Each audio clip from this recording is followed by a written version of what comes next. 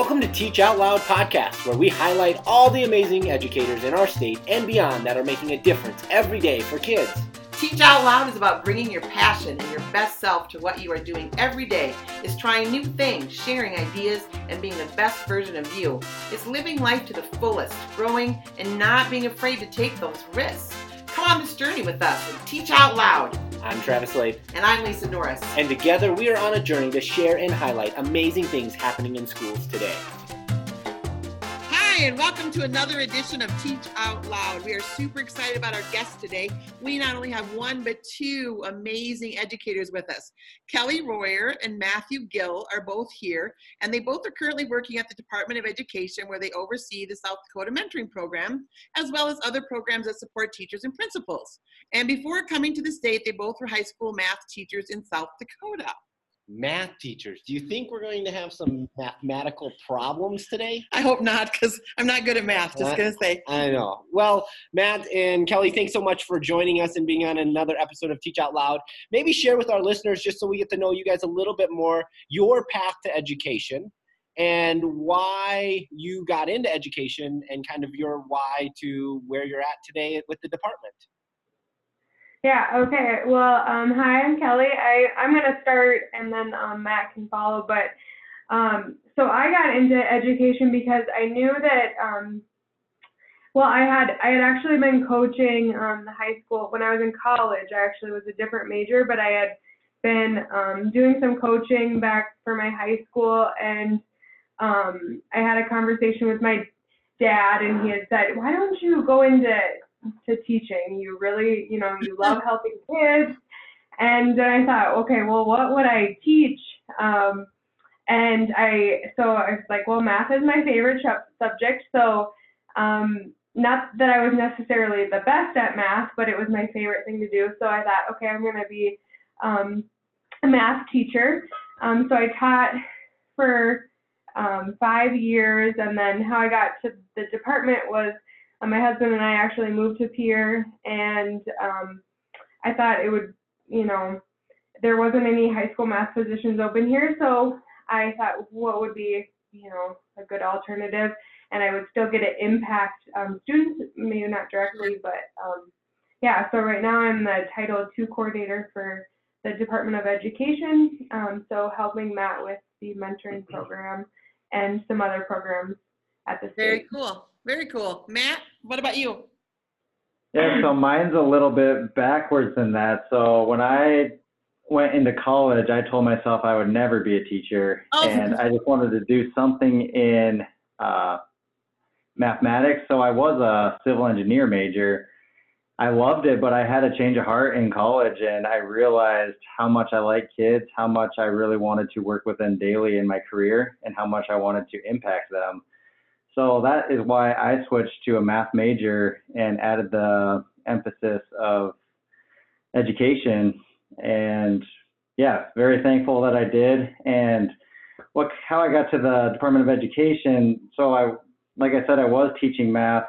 It was 70 miles away and was kind of getting burnt out with all the driving and everything. Yeah, that's a drive. Yes, it was. And teaching 5 preps. We both taught 5 or 6 preps every year. Or most of the years we taught. And so I was just, and then this job came open and I took it and just realized how awesome it is to support teachers and principals. There's not another profession I admire more. So it's just awesome that I get to support teachers and principals. Even though I'm not on the front line, I just still feel, I just really like to be able to stay in communication with them, supporting them, helping their jobs, them in their day-to-day life, and I still am involved with kids. So I still do. I coach tennis for the Pierre Governors, and then I also do the youth group at our church here. So I see a lot of kids, which is awesome. So you're still plugged in. You're still making connections and still making a big impact by really supporting schools in both of your current roles as kind of overseeing the mentorship program. I'm going to let Lisa kind of dive into it because she's gotten to kind of work with both of you on the mentoring front. And so we're going to dive into a little more about what the mentoring program in South Dakota looks like and how it got here. Yeah, how did this program get started? Was there a main reason that the program got up and going? And when did that happen? I believe it's been around, was it 4 or 5 years, or how many?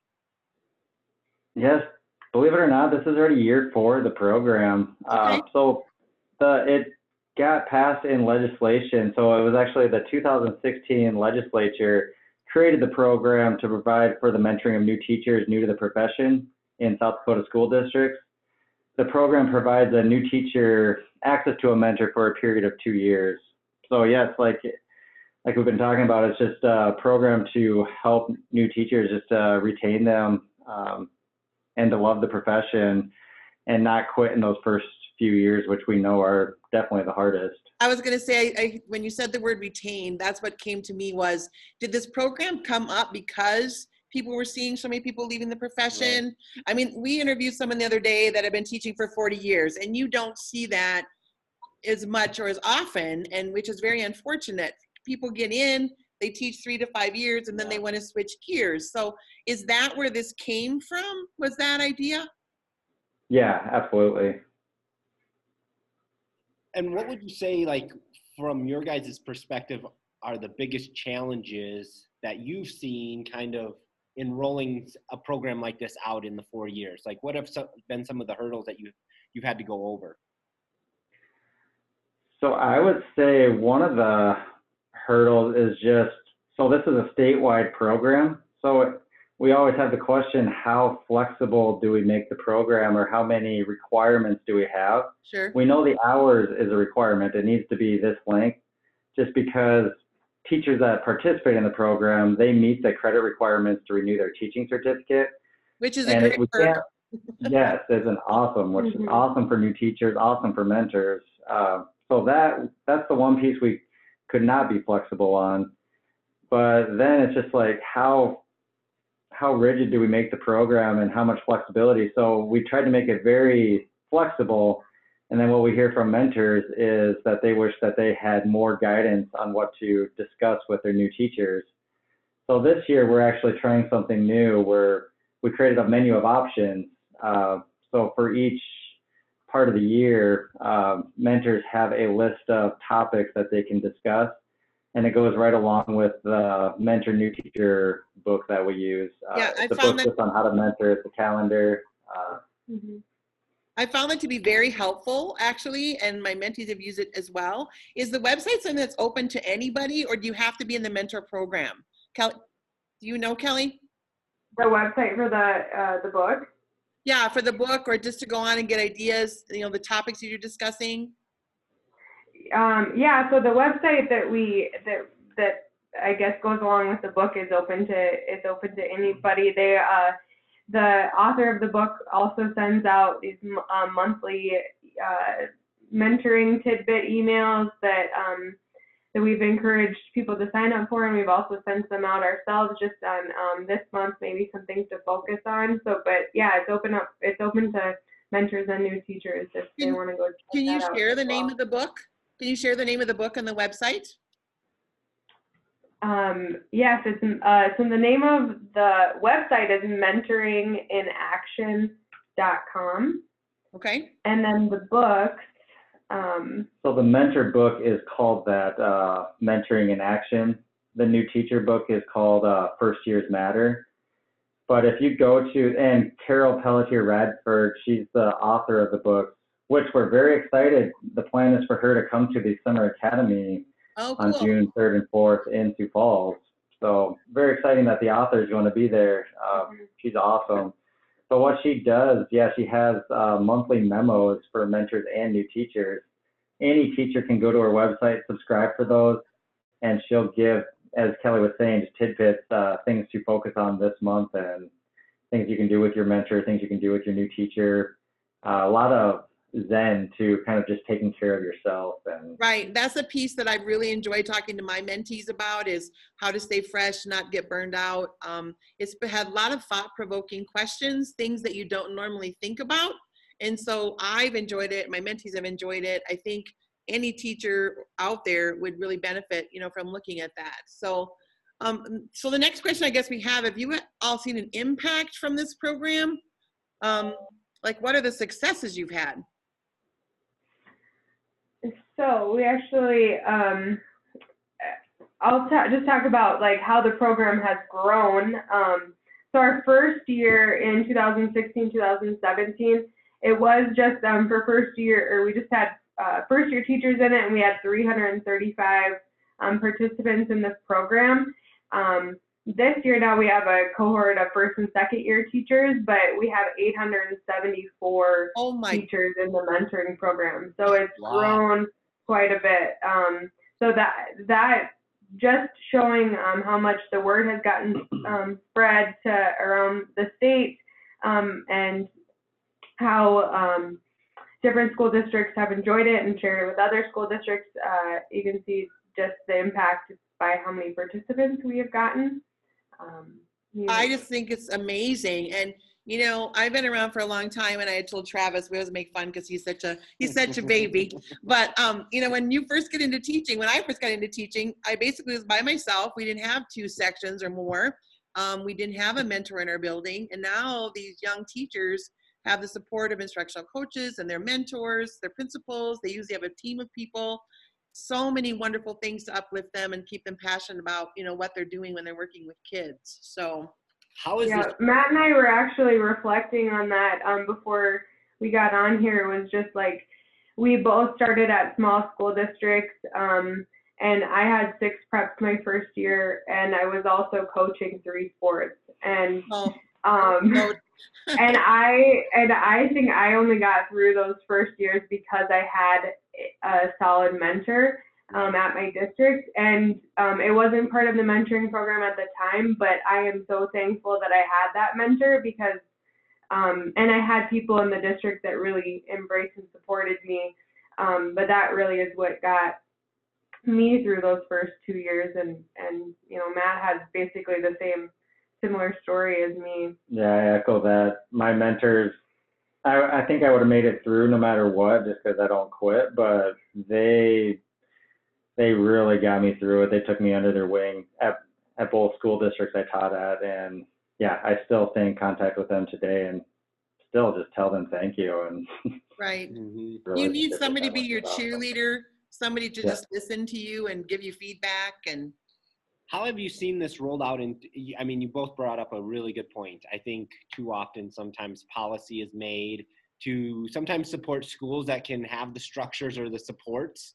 So how are you seeing the mentorship really impacting our rural districts, our smaller school districts that maybe have different structures in place? How are we seeing the benefits at that level?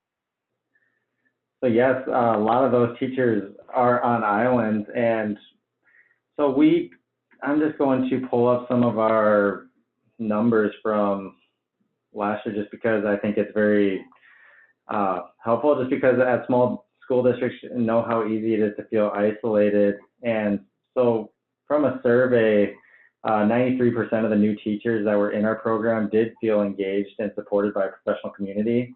Nice. And 95% of the new teachers indicated they did benefit from the mentoring program. So we know that, and I think it helps too that you have to meet for at least 34 hours, because then it's not just, contact me if you need me. Right. But this forces them to set up regular times when they're going to meet. Because we find, and research says that too, it can't just be call me if you need me. It needs to be a regular scheduled event. It's the accountability piece. I mean, it's definitely the accountability piece. And so do you guys think, what are like the future plans? I know your numbers keep going up. Do you have a change, like moving forward? Is there something you're going to change? You're going to keep going with it? What does the future look like for the mentor program? So we've talked about this, and though our numbers of teachers have grown, we don't necessarily want the number of teachers to grow in the program. We want the percentage of new teachers to grow. So if we're doing our job in the mentoring program and we're retaining teachers, that number should we should have less new teachers because we're retaining them. So we're hoping our percentage of teachers that are new are joining our program. So that's our goal for the mentoring program.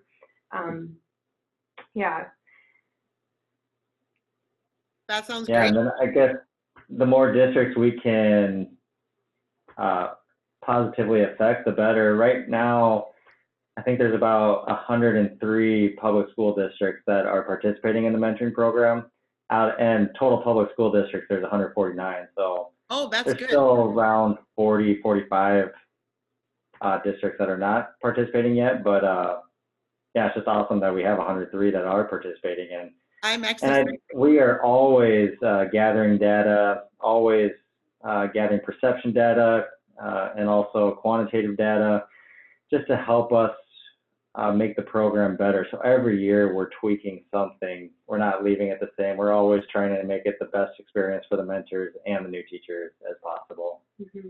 Well, I, for one thing, it's a great it's a wonderful program. It's awesome.